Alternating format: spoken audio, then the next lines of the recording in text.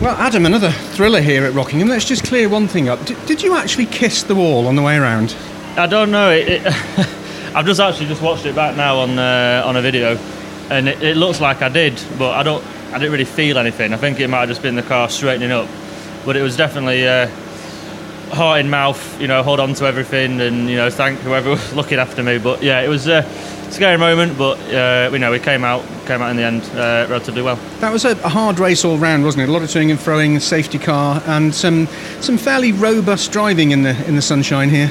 Yeah, it's I managed somehow to keep 2 rear-wheel drives behind me off the start, which was really, really positive, and then elbows out really first 2 corners, and managed to come out in I think about 5th or something.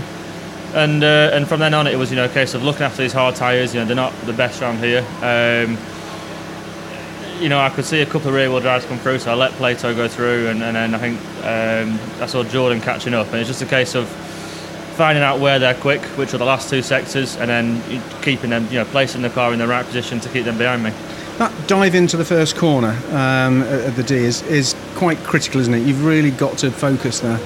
Yeah, we've been working pretty hard on our braking, and into that first corner, I'm really able to jump on the brake pedal really hard and hold the brake pedal on right into the apex, which is enabling me to stop the car, get it rotated, and get out of there without running wide and letting people up the inside.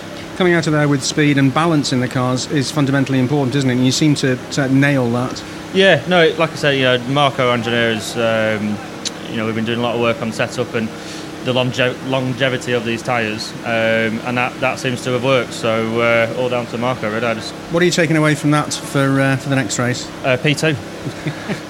So and keep away from the wall. Yeah, miss the wall and hopefully come back one better.